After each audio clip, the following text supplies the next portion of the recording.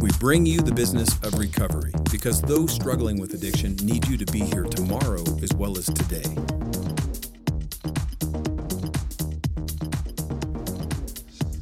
Hello, everyone, and thank you for joining me here at the Recovery Executive Podcast. I'm your host, Nick Jaworski, owner of Circle Social, Inc. Today, we are speaking with Doug Nemecek. He's the Chief Medical Officer of Cigna.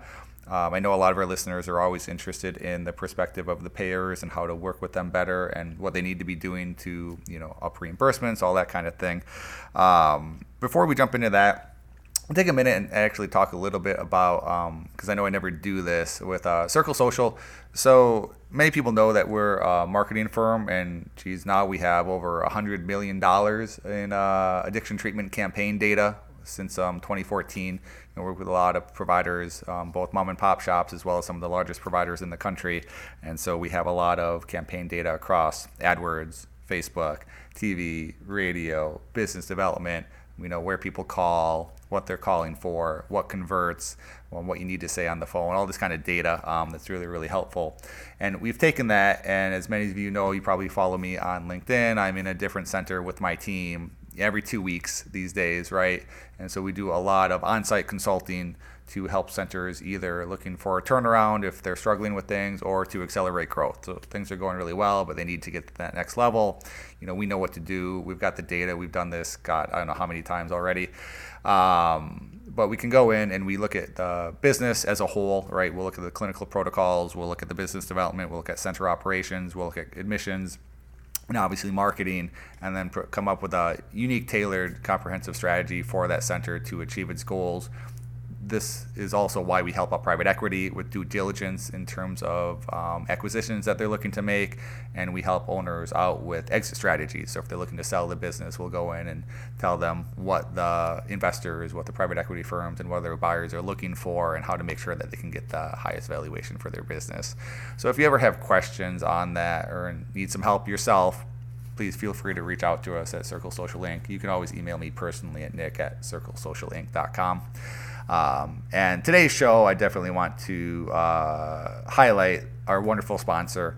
So we have the Revenue Solution. They are a fantastic provider of cash collection patient responsibility services.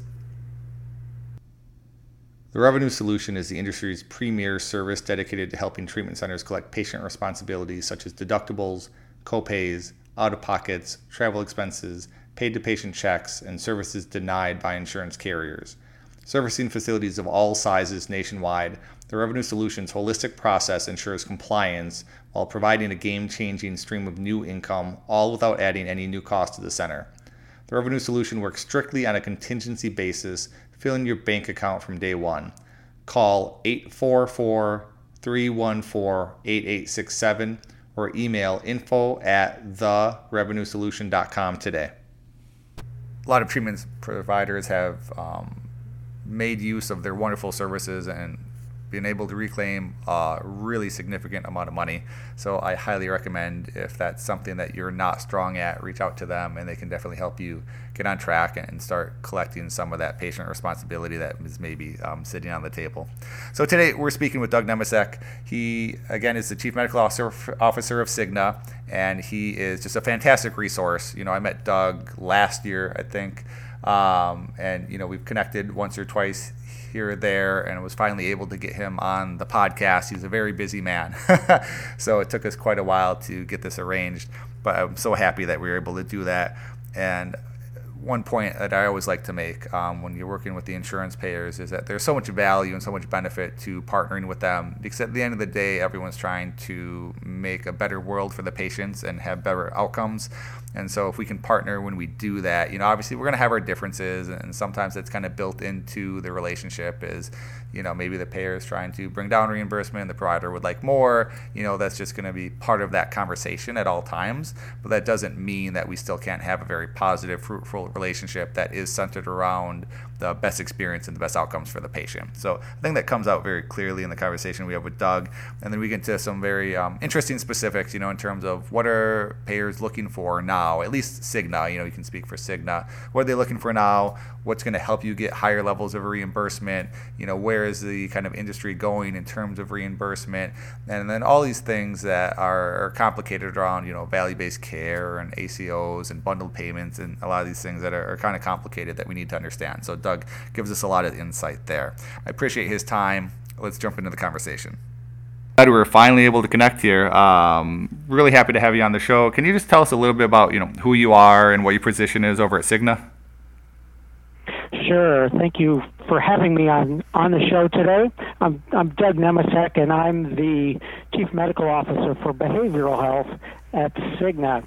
Cigna is a global health services company, and our mission is to improve the health, well-being, and peace of mind of those we serve.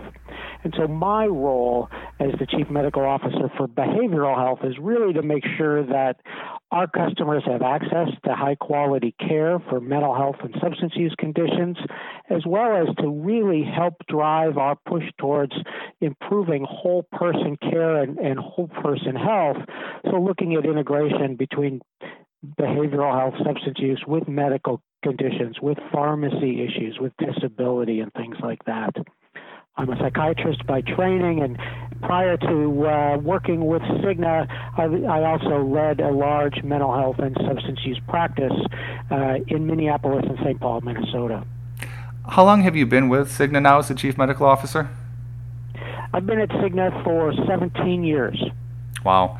And so you mentioned that there's a big focus on this holistic approach to the patient. So let's kind of start real broad there. We've got our fee-for-service that's been going on forever. There's bundled payments now, value-based care. What's Cigna looking to do in these areas as it regards addiction treatment? Value-based care has really been around for a long time, especially on the medical side. So Cigna has been very active in value-based care and building collaborative partnerships with primary care physicians and even specialty physician practices across the country. Cigna now has, I think, more than 250 such arrangements out there. We're way behind on the addiction side and mental health side of Cigna and even just the industry, but really starting to look at value-based relationships in a new way from the goal that we really want to improve quality and improve the outcomes of care in addiction treatment. We always are looking to improve affordability and make care more affordable for everybody as well. And value-based care really helps us try to drive alignment of those goals with the provider organization, the addiction program, and Cigna as the payer. We've got a couple pilots now with some bundled service agreements and things, and so we're starting down that path in addiction now, and really excited about where this can go over the next several years. Can you elaborate a little bit for some of our listeners who might not know exactly what the difference is between a bundled payment and value-based care? Sure. So some of the pilots that we started out as we started down our path towards value-based care and value-based reimbursement is really looking at how do we bundle services together.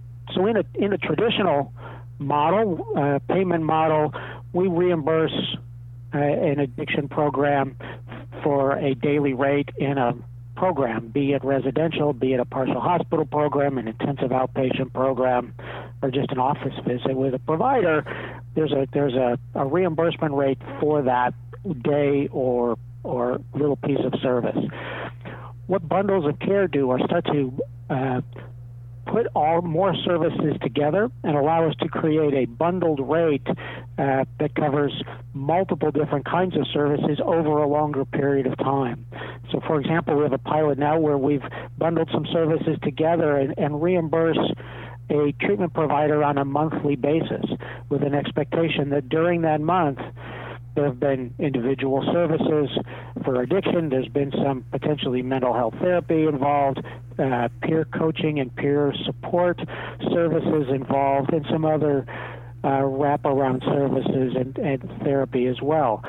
all of that bundled together with one rate paid on a monthly basis for care. As we start with those bundles, then you start to move into value-based care, which takes the reimbursement and really says at the end of the day, we're going to shift the reimbursement from just paying for services to truly paying for outcomes and the value that we're trying to get from the service. So, specifically regarding outcomes there, what kind of outcomes are you guys looking for in terms of, addiction treatment? One of the big gaps that we see today in the addiction industry is that there haven't been to date any real national standards as to what are the best outcome measures or quality measures to understand what is good quality treatment and what is the expected and desired outcome. So we really to date have started with just looking at, what sort of data exists today that we have access to so we can start to move down this path. Some of that data are things as simple as readmission rates, how many people go back into a residential or inpatient treatment program after they've been discharged. How many emergency room visits does an individual require while they're in outpatient treatment, for example. We look at the total healthcare costs, both across just the substance use treatment, but just across the person's entire health as well, because we know if somebody is getting good quality substance use treatment, they're going to be better able to function and take care of their other health conditions as well, which will likely improve their total health as well as decrease total health expenses. So lots of different kinds of measures that exist today, and we're starting with those as well as when we talk with different addiction providers, understanding what data are they collecting from a quality and an outcome perspective, and so how do we share data with each other and come up with a way that we can agree to work together and work towards creating a different kind of relationship. So a lot of addiction treatment providers obviously are tracking, like sobriety or length of sobriety. Sometimes they do that internally, sometimes it's done through a third-party tracking. What's your preference on Cigna's end in terms of who's tracking what? Well, certainly tracking the outcomes is important, and I think where we're at today is really just trying to make sure we find a place where tracking and measuring and reporting is consistent and as objective as we can make it, right? And we're starting to have conversations with other groups as well as how do we start to work towards what's a national standard of a metric. So as we think about sobriety or how long somebody's been absent and what does that mean, how is that defined, so that if Cigna or an addiction program in California measures that, it's going to be the same process and the same metric as an addiction program in Texas, and a different health plan may measure it as well. And that will allow us to start to work towards consistent ways to define and ultimately collect and share that data. It's great that you bring that up, because I think that's the, I don't know if we want to say a complaint or concern that most providers give, is to say, okay, well, we don't know what to track because there aren't any standards. So in your perspective, do you guys have internal data at Cigna that you use, or where do you recommend people start to create this standard for their own centers? Well, certainly recommend any center that is looking to start measuring quality and measuring outcomes, start to just look at their own data and what they have access to and what they can start to collect on a regular basis, and then ultimately be able to potentially have conversations about sharing that with Cigna or other payers as well. There are efforts that Cigna and other payers are involved in as well, where we're starting to have conversations about how do we start to define some national standards. One of the efforts that we're very active with right now is being led by Shatterproof, one of the leading nonprofits in addiction today. and Cigna was really proud, along with other health plans, to sign on about 18 months ago to what we call the 8 National Principles of Care for Substance Use Disorder Treatment, and these were 8 really high-level qualities of care that we said really define what we're talking about when we want someone to have quality. Things like there should be universal screening for substance use disorders across medical settings. People should have rapid access to substance use disorder treatment. People should have access to FDA-approved medications when that's appropriate for their substance use condition. Things like that. We've gone further now, and Shatterproof is leading a truly a coalition of providers, consumer advocates, policy advocates, and payors to develop a rating system for addiction treatment programs, and they will be piloting the first iteration of that rating program with various quality measures later this year in 5 states. And we're excited to help support that as Cigna and participate to really see what efforts like that and others can do to help define and start to promote the development of some national standards. So I think what I'm hearing is, individual providers should be tracking their own outcomes as much as possible. If they have to start doing that internally, do it internally. If they can bring in a third party, that's probably better.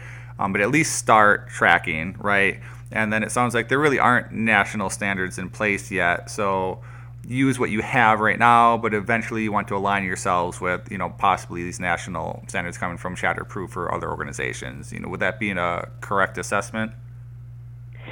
Absolutely true. It's not going to work if every addiction treatment program or every payer has different quality measures down the road, right? We have to eventually get to a place where we can coalesce around some industry standards so that we can all work together in a much more cooperative way and make it feasible for everybody to understand the measures and repeatedly provide them. So sometimes providers will say, there are no national standards yet, so what should I be tracking?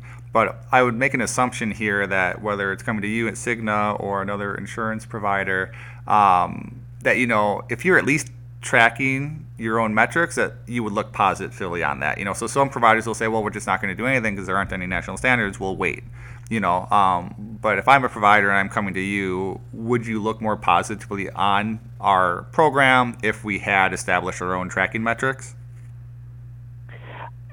The answer to that's going to be yes, right? We're going to be able to have a deeper conversation about how can we partner, how can we work together, how do we, as leaders in the industry, try to drive the development and the evolution towards more value-based models and different reimbursement relationships.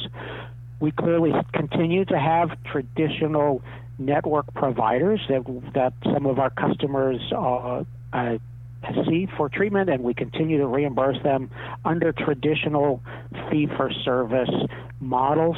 But as we move into the future, we're certainly looking for those partners and those programs who share an interest in how can we improve care, how can we improve our relationships, and really drive better outcomes, better quality, and better affordability for the system around ongoing care.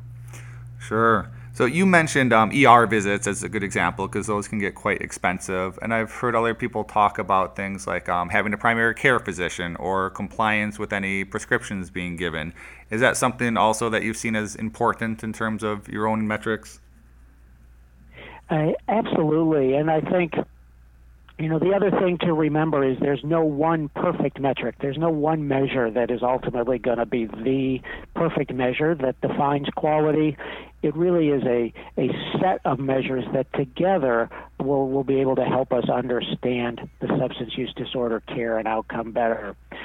I mentioned the Shatterproof pilot that's coming up, and Shatterproof in their rating system really is going to be pulling data from providers and insurance claims, is going to be getting surveys from the addiction treatment programs themselves to submit some data and information about how they run their program, and they're also going to be collecting data directly from patients and consumers about their experience in programs.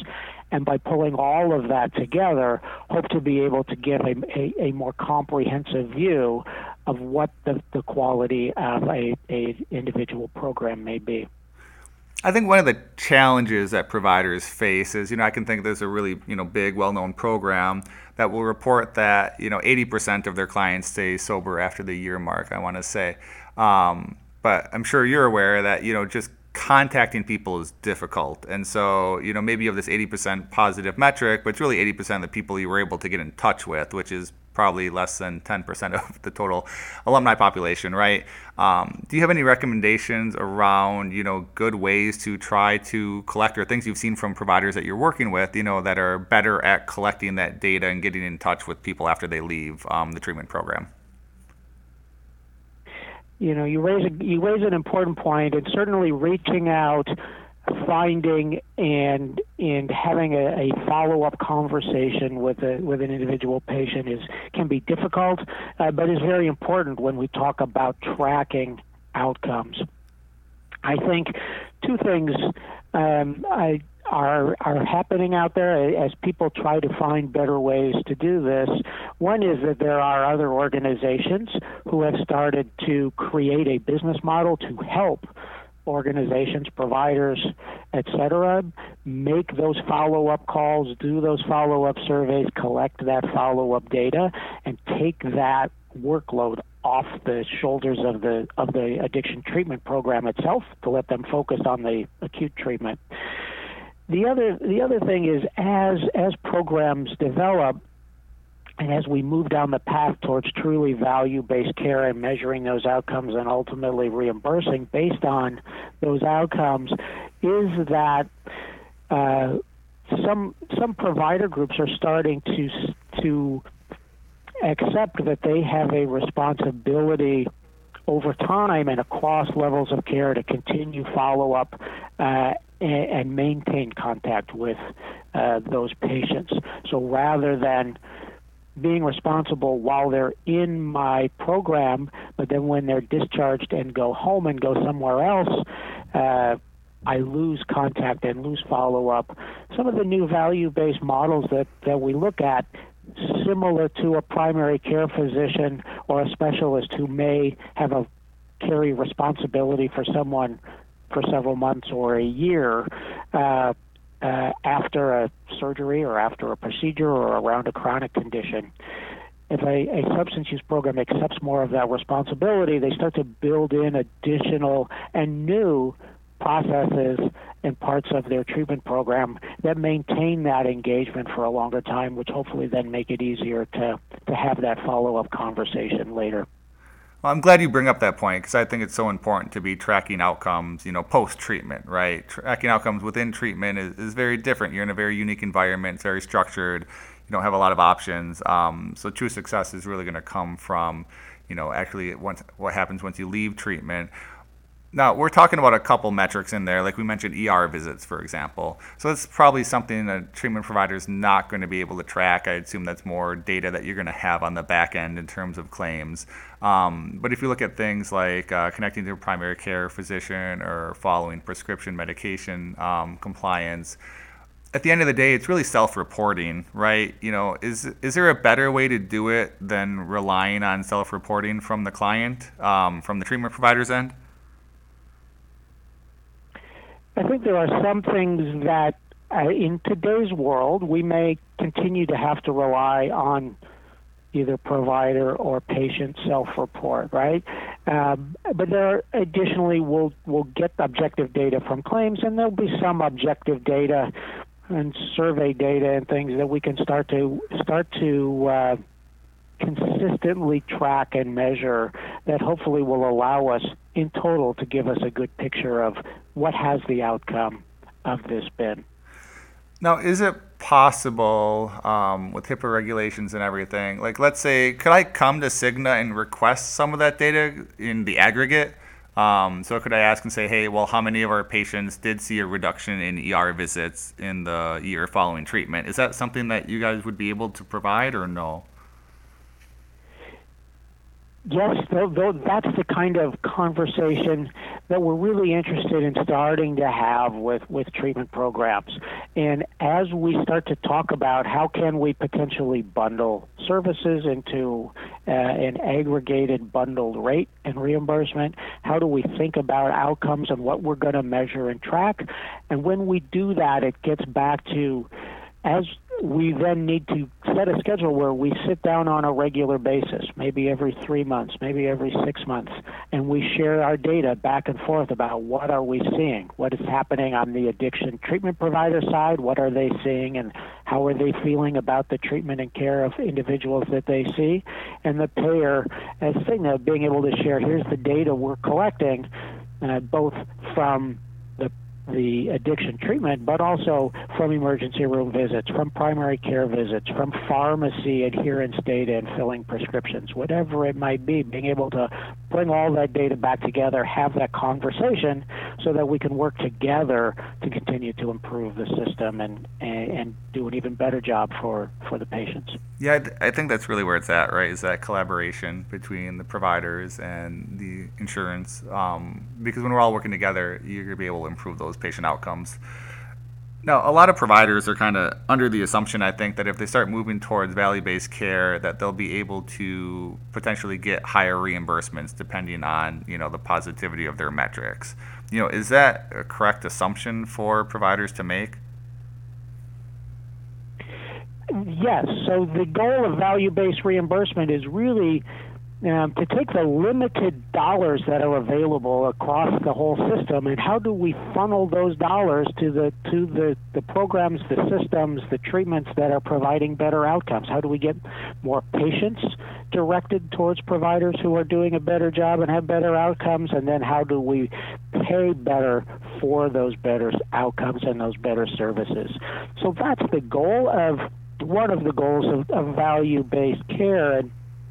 And as we develop and build those reimbursement models, delivering better outcomes may allow then higher reimbursement increases at the end of the year, or maybe we work in a quality bonus payment, so there's additional money at the end of the year based on the outcomes and the measures that have been tracked for that year. Things like that can ultimately have the potential to increase the reimbursements that the individual addiction treatment program is receiving. So let's say that I'm a treatment provider and I want to pilot one of these programs with Cigna. What's the best way to go about that? Because I've kind of heard that talking to the community reps doesn't quite get you where you need to go with these higher level conversations. Is there a process that they should be following? Well, I would say if somebody's already in our network, starting with the assigned contractor and local representative is the place to start that conversation, and say they're interested in having a higher level conversation. That rep will then go back to the organization to pull in the appropriate individuals to talk more strategically about where can we potentially go. If somebody isn't in our network, for example, already, they certainly can go to our website at cignaforhcp.com, and there's links there that allow them to say, I'm interested in the network, I'm interested in talking with people about a substance use disorder contract, and that will start the conversation as well. What would you suggest would be maybe a possible timeline for that? What should they be expecting in terms of how long that would actually take to reach a contract point? Well, as we're talking about new and evolving value-based contracts, those tend to have a longer tail and take a little longer for us to put in place, just because there isn't a standard template yet. There aren't standard metrics. We need to understand each other, et cetera. So we tend to take our time in those higher level strategy conversations, make sure we're truly on the same page together between payer and treatment provider. work on agreement for how we're going to measure things, what we're going to include in that treatment program, and if we're creating a bundled rate, for example, what's in a bundle and what's the expectation. Those conversations take time, and we need to work through those so that we're all comfortable and aware of what we're agreeing to. And the other part is as we have those conversations is understanding that we are all agreeing that these are new and innovative contracts, so that everybody understands. If we try it that way and 6 or 12 months later say something's not working right, we need to be able to come back to the table and say we need to tweak it, we need to do it a little bit different, we need to try something else. So it takes a little bit longer for this kind of contracting, but certainly we're excited and looking for partners and practices that want to have some of these conversations about designing treatment programs for the future.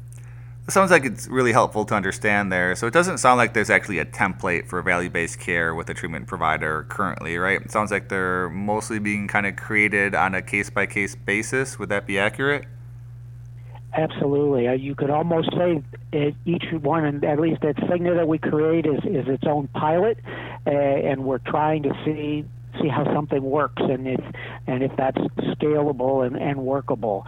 Other payers probably have very similar processes and are trying similar things with multiple different providers. So it really is trying something new and seeing how it works, and over time we'll get to where we have some standard templates, but we aren't there yet. What would you like providers to bring to the table before they engage you with a value-based care conversation? When we have these conversations, it's really important just to have them come to the table with sort of a description of what their program entails, a description of what they're offering to include, or what they envision as a true broader programmatic solution, and then how they measure the quality, ongoing quality and outcomes of that program. So we're looking even at how do we potentially look at a more comprehensive treatment program. So some programs, we've had conversations, for example, where they continue to maintain contact and engagement for an entire year and are looking at a year's worth of treatment in a bundle, right? And so they make, in that time, somebody goes from residential care to partial hospital care to intensive outpatient care to just 12-step follow-up and routine medication follow-up, and all of that included in a bundle. Others were looking at a month of services in bundles and including all sorts of things in those bundles potentially that are evidence-based and part of what we know to be effective treatment. So each conversation is different, but if they come with what they view as what they can offer from a program standpoint and a value perspective, how they see measuring that and tracking it, and then ultimately that desire to be flexible, roll their sleeves up with a payer to talk about how do we potentially contract in a different way, that will allow those conversations to get started. So something I'm kind of curious on is, obviously you have this potential for bonuses within a value-based care system, and, with typical hospitals, there's also penalties for readmission rates and things like that. I'm curious more on actually the non-value-based care, if you're doing fee-for-service, and I'm sure you guys track a lot of that data on the back end. If you see really high readmission rates with a particular provider, does that ultimately affect their reimbursement? From a traditional fee-for-service contracts perspective today, it tends not to, right? And we, as we focus on in the traditional world where we are reimbursing just for the volume of services, there's less focus on the value, on the outcome. What are the metrics? It's what's the going rate for a day of intensive outpatient treatment or a day of residential treatment. And we may look at some of those other things and as part of an overall negotiation about how much of an increase in rates is appropriate. But for the most part, it's really just the negotiation about how much does a day of treatment cost. It's really when we get into alternative reimbursements where we start to say, hey,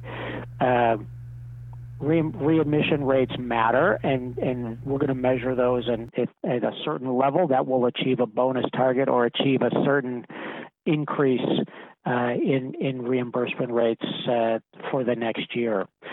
We also have started at Cigna to use some of the data around readmission rates, ambulatory follow-up rates after discharge from detox or residential, and things like that in determining who becomes a center of excellence treatment within our network and who can start to be defined as one of our higher performing addiction providers.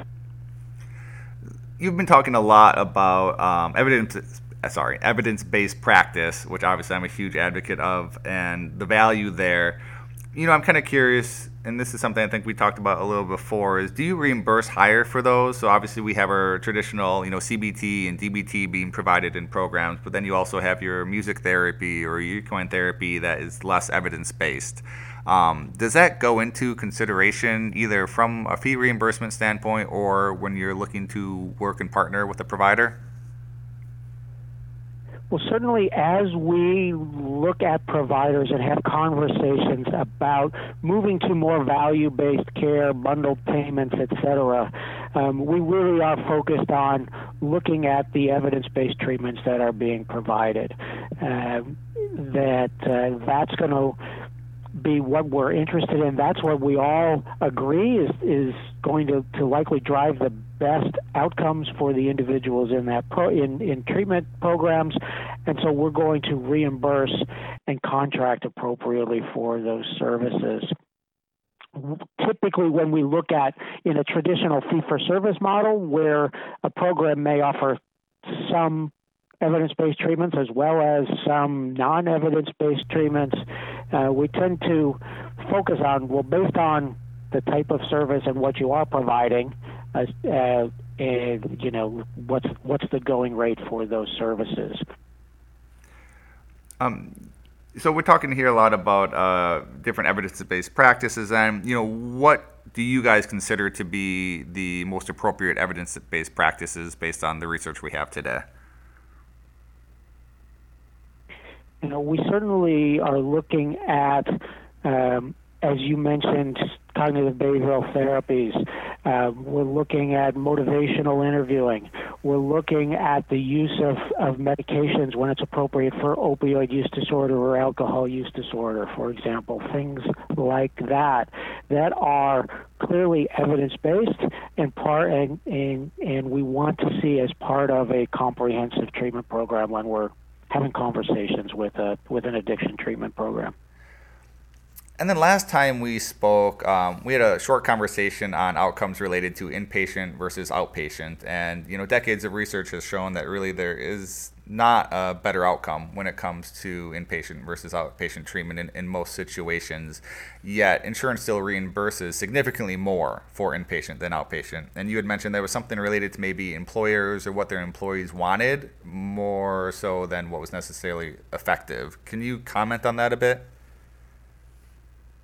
Yeah, I think there's two related issues into that question, and the first is when we think about outcomes and what treatment drives the best outcomes from an inpatient versus outpatient perspective, and most of the research that's been done has really said that treatment needs to be individualized, and that across a population, any treatment program, be it inpatient versus outpatient versus partial hospital, all drive similar outcomes across the population.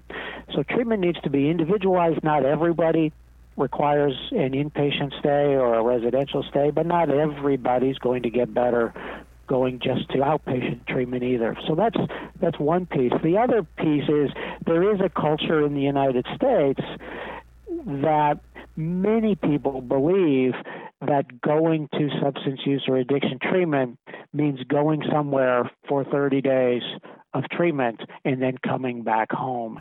And so we do see that in dealing with employers who are paying for the insurance, or are individuals seeking care and their families, that at times there's an expectation or a belief that an individual needs to go someplace for that 30 days of inpatient if they're going to truly be able to get well.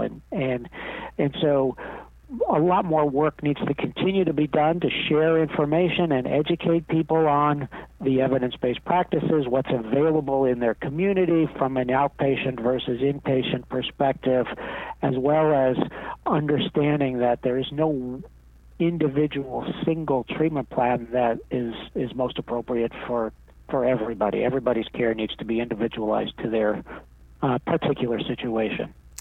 So I think that leads really well into the next questions around length of stay as well as documentation. So, I think across the addiction treatment space, especially for inpatient, we've seen lengths of stay, at least as far as initial approvals, get shorter, reimbursements drop, over the past couple years. Is this related to this idea of what's appropriate to the patient, or, what comments do you have in terms of that kind of lowering length of stay reimbursement aspect? I think as in from a traditional model perspective, there's been a refocus around how much time does somebody truly need to be in inpatient or residential treatment before they are stabilized enough to go to a lower level of care at a partial hospital or intensive outpatient level. I think as we have started to have these conversations about bundled payment and value-based care, we're starting to be able to have conversations with programs that says, okay, we're not going to get into conversations with you about how many days do they need to be at residential and then in partial and then in intensive outpatient. Let's talk about what is an appropriate reimbursement, and we'll let you, as the program, decide for each individual when they are appropriate for each level of care and as they step through treatment back to outpatient, and create more of that focus on the outcome that we all want to get, and allow us all to step away from discussions about whether 12 days or 17 days at any particular level of care is what is needed. So then that kind of brings up this whole documentation aspect too. And, we're in treatment centers a lot, and we've seen some pretty horrible documentation. Do you have any common documentation or submission errors that you'd like to share that you maybe see on your end in terms of just things that providers should be looking out for and make sure that the clinicians are doing better or maybe not doing? I think, the thing that we see is often where there's problems, there's missing documentation. So the documentation that what was happening in groups or why somebody is still there just doesn't seem to be there. Or often the documentation doesn't seem to fit what was billed. So they submitted bills for multiple days of a certain type of care, but when you get the documentation doesn't read the way the bill looks like it should and would be expected for the documentation to read. And I think the other part is really making sure that the documentation is individualized for that patient and not just a photocopy of the same typed note that gets put in the chart for the same named group each time, right? So those are the types of things I think that we sometimes see that raise concerns or raise eyebrows when we're trying to identify what's really happening for an individual patient or the program. Yeah, you don't need to comment on it, but I can just tell you on our end, like we just see it so often where, they're just photocopying or, patient came to group today, did well. Like it just doesn't give you much information. Okay, so we've talked a lot about kind of moving towards value-based care. We haven't really touched on in-network contracts per se. So you guys are obviously kind of encouraging people to go in-network. What would you say is the advantage of going in-network with Cigna versus staying out? I think the real advantages are you get a treatment program gets increased access to a much broader population. If they're not in network, they really are limited to taking people who have additional resources, can pay out of pocket or pay the larger out-of-pocket fees, at least for out-of-network care. And being in network really allows them to have access to a broader population of people. It's going to increase the number of referrals that someone like Cigna, a payer, is able to make to encourage or offer their treatment program to an individual or family who's seeking help. It's more visible in the insurance company's directory. You get to be part of the conversation about how the health systems and the substance use treatment industry are evolving, how contracts evolve, and then you ultimately, at the end of the day, are going to be able to be considered to be identified as a center of excellence or get special consideration even at some level, depending on where the contract goes, if you're part of the network. And all of those things are not available if a program doesn't participate with the insurer. That's something I think I'd like to comment on, is at least a recommendation that we often make to providers is, sometimes they'll complain that their in-network rate is much lower, right, than out-of-network, or maybe it's not enough for them. But our point of view is that you're starting that relationship, right? And like you just said, it allows you the opportunity to prove, because there's no trust there, right? Maybe you guys haven't worked together before, so how do they know that you're going to be a provider of excellence? So you have to build that relationship, and maybe that starts off at a lower reimbursement, but over time, if you prove yourselves to be a quality provider that's delivering the outcomes for the patients, that's going to help them in their lives, then that allows you to deepen that relationship and perhaps increase reimbursements over time. Is that correct? Absolutely, and we have seen some programs that traditionally did not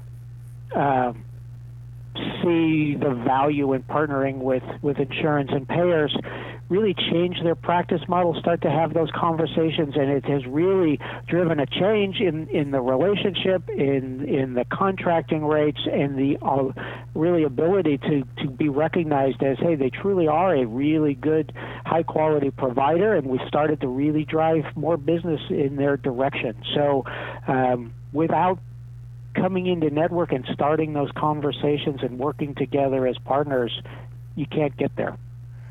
Now, occasionally in like super saturated areas like South Florida, for example, there's a lot of providers. And so sometimes we hear that they want to go in network, but the insurance payer responds that they have enough in-network contracts in that area. What would you suggest a provider do if they still want to go in network, but that was a statement made to them?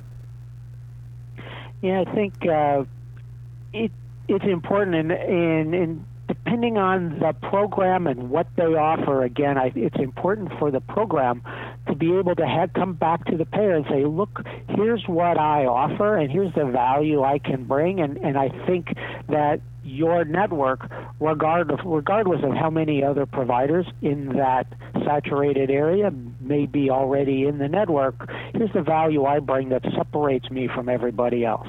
Again, how do we start that conversation, and how do we get there? We know that there's a lot of people who have a substance use disorder who aren't accessing treatment today, and we need to really make sure, as a payer, as any payer, that we're really focusing on making sure we have as much access and availability and the ability to meet each individual's needs in all of the markets and geographies. And so worth those conversations, and to really focus on, here's what's different, here's what value I bring, and why I think it would be of benefit to your customers as a payer to have me in your network.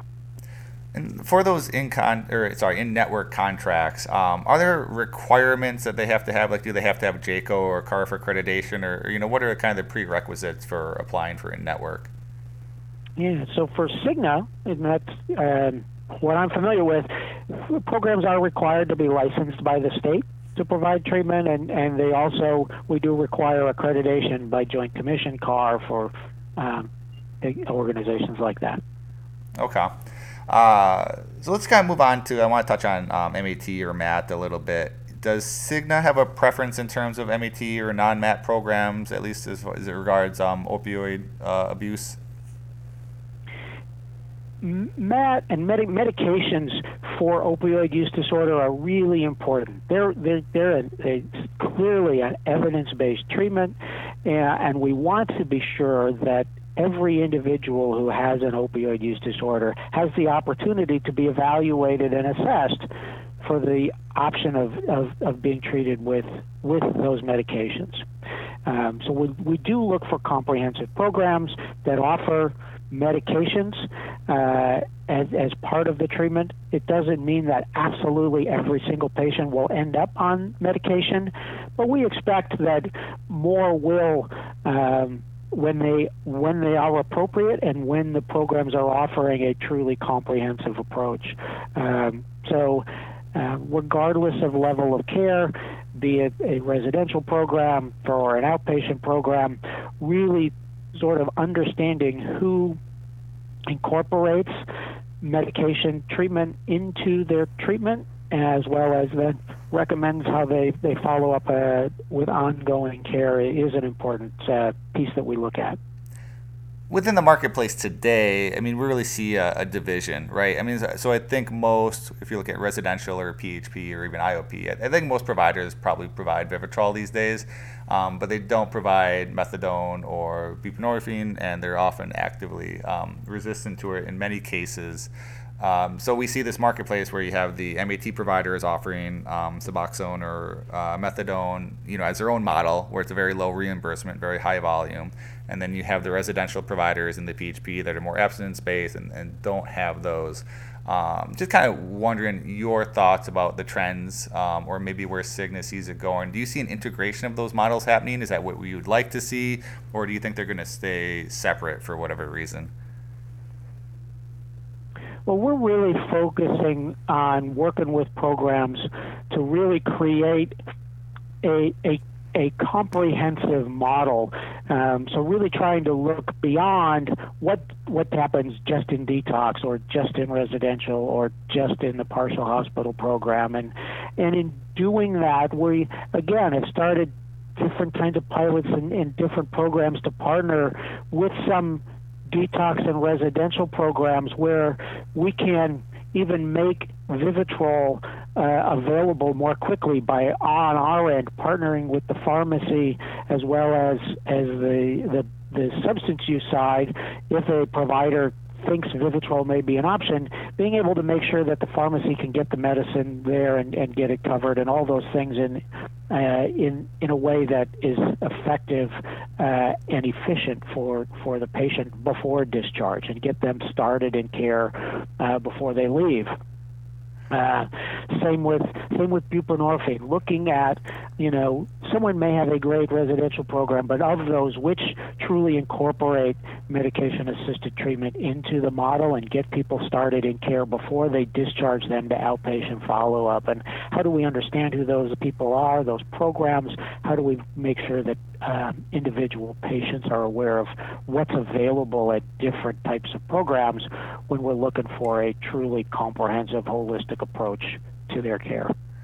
So it sounds like you're talking about, and it's perfectly fine to either not necessarily incorporate into your program itself, but partner with other providers in the community and make sure that there's overlap or that there's handoffs of care happening in those situations, which kind of brings us back to more of a value-based care model and maybe an ACO model, where you're working with other providers.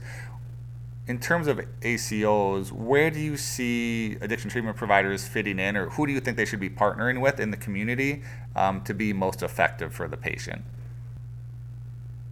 Well, I think there's a couple different kinds of models out there that people are starting to experiment with. And, as I mentioned, Cigna has over 250 partnerships with different primary care and specialty medical groups. And So we've had some conversations with them about who's the go-to substance use provider in the community, in the market, and how do we build partnerships with some of those existing medical ACOs to prioritize access, get immediate initiation of MAT going, maybe start to figure out how we can even begin buprenorphine in an emergency room if necessary, and schedule next day follow-up with the substance use provider the next day. How do we engage the peer supports? How do we get all of the care coordination involved on both sides around that to give the person the best coordination, make sure that people are able to share records and truly provide a whole person approach to that individual's substance use disorder as well as what other medical conditions they have. I was going to ask, in terms of the sharing records, obviously you have a lot of HIPAA issues that come up there. Do you have any recommendations or things that you've seen organizations do that make that easier? Well, clearly because of the privacy rules, HIPAA and 42 CFR Part 2, especially, there are issues, and we have to get signed releases and those kinds of things. But again, if you have a relationship and can start to have those conversations between a treatment provider and a medical group, you're able to start to think about how do we put a process in place where those releases of information are part of the standard process. You can have a conversation with the individual as well to help them understand the importance of all of the coordinated care that they will have access to, and the ability to truly drive improved outcomes and ultimately improve that record sharing and coordination. Okay. And then you were going to say something else.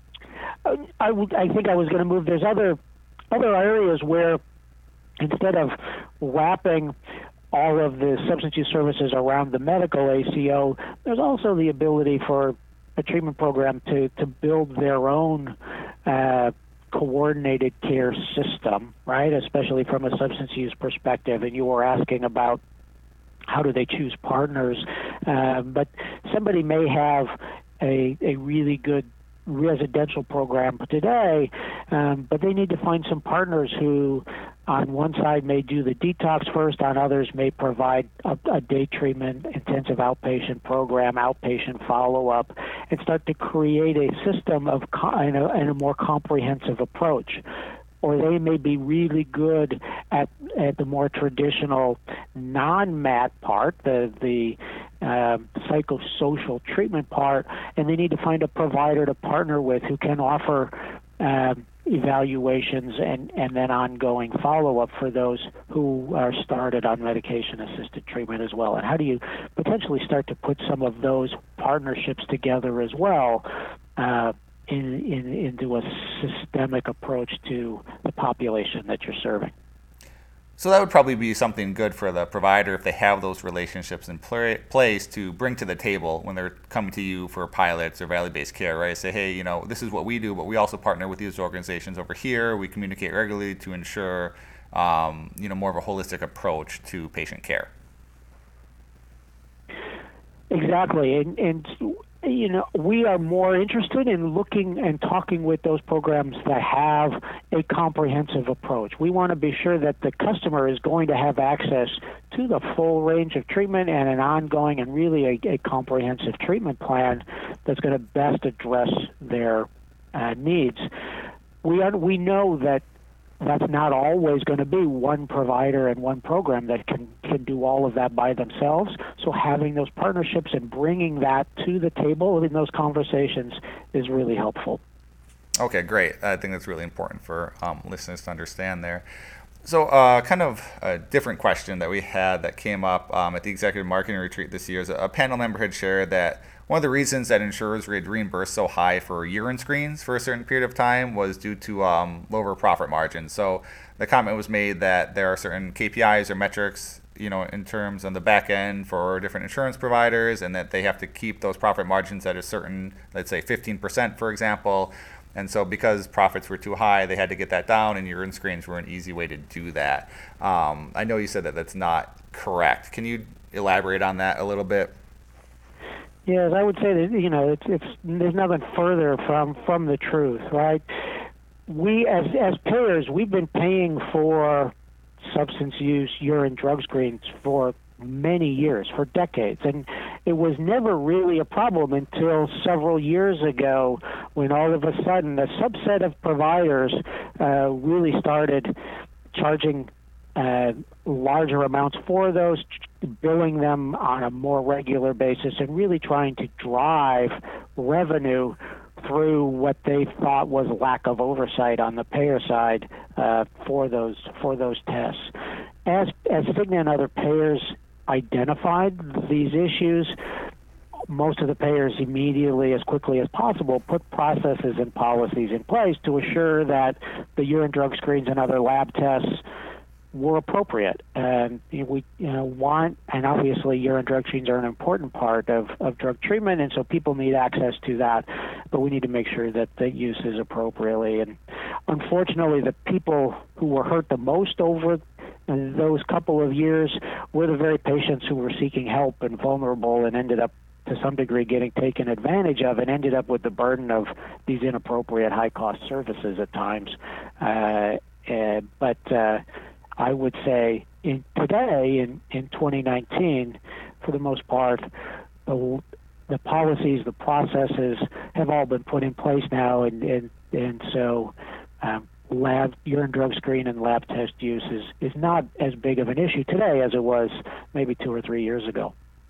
Yeah, I agree. I love that you made that comment of, what's appropriate and what's best for the patient, because I think, I mean, we saw it even on the back end, with internal conversations or things that we've come across, where certain providers were just expecting, the payer to pay ridiculous amounts for things like urine drug screens as if they were entitled to that level of reimbursement. And really, I think that the onus is on the provider to do what's right and what's appropriate for the patient, and not, like you said, use it as a revenue driver, in those cases. So we've covered a lot of ground here. Is there anything that's going on at Cigna that you would like to mention, or things that you've seen coming up that you think would be important for listeners and providers to understand? I think it's just I really have appreciated the conversation. We're very excited about evolving our partnerships with providers. We've created a Center of Excellence network for substance use disorders now at Cigna, and have some key partners that we are really working with, and we're continuing to pilot and look at the opportunities to drive further evolution of value-based care. And so I think these conversations will continue. I think what we see and as we learn what works and can develop scale and templates, this will be really positive for the whole industry and ultimately for patients seeking care. Well, thank you, Doug. I really appreciate you coming on the show. I mean, the answers were fantastic, and I think it's so helpful for people to understand, your perspective when the insurance payers are coming from. If a provider is looking to contact you or Cigna, let's say they don't even know who their local rep is, where do they start? How do they initiate that communication? Yeah, as I mentioned earlier, they can go to cignaforhcp.com and follow the links on that page to reach us, or they can call us at 800-926-2273 and get connected in that way to start conversation as well. Thank you again, Doug. Really appreciate it. And as always, a podcast here is brought to you by Circle Social Inc., strategic marketing and operational consultants. So we appreciate your time. And, if you have any further questions, I always appreciate listeners reaching out and letting us know.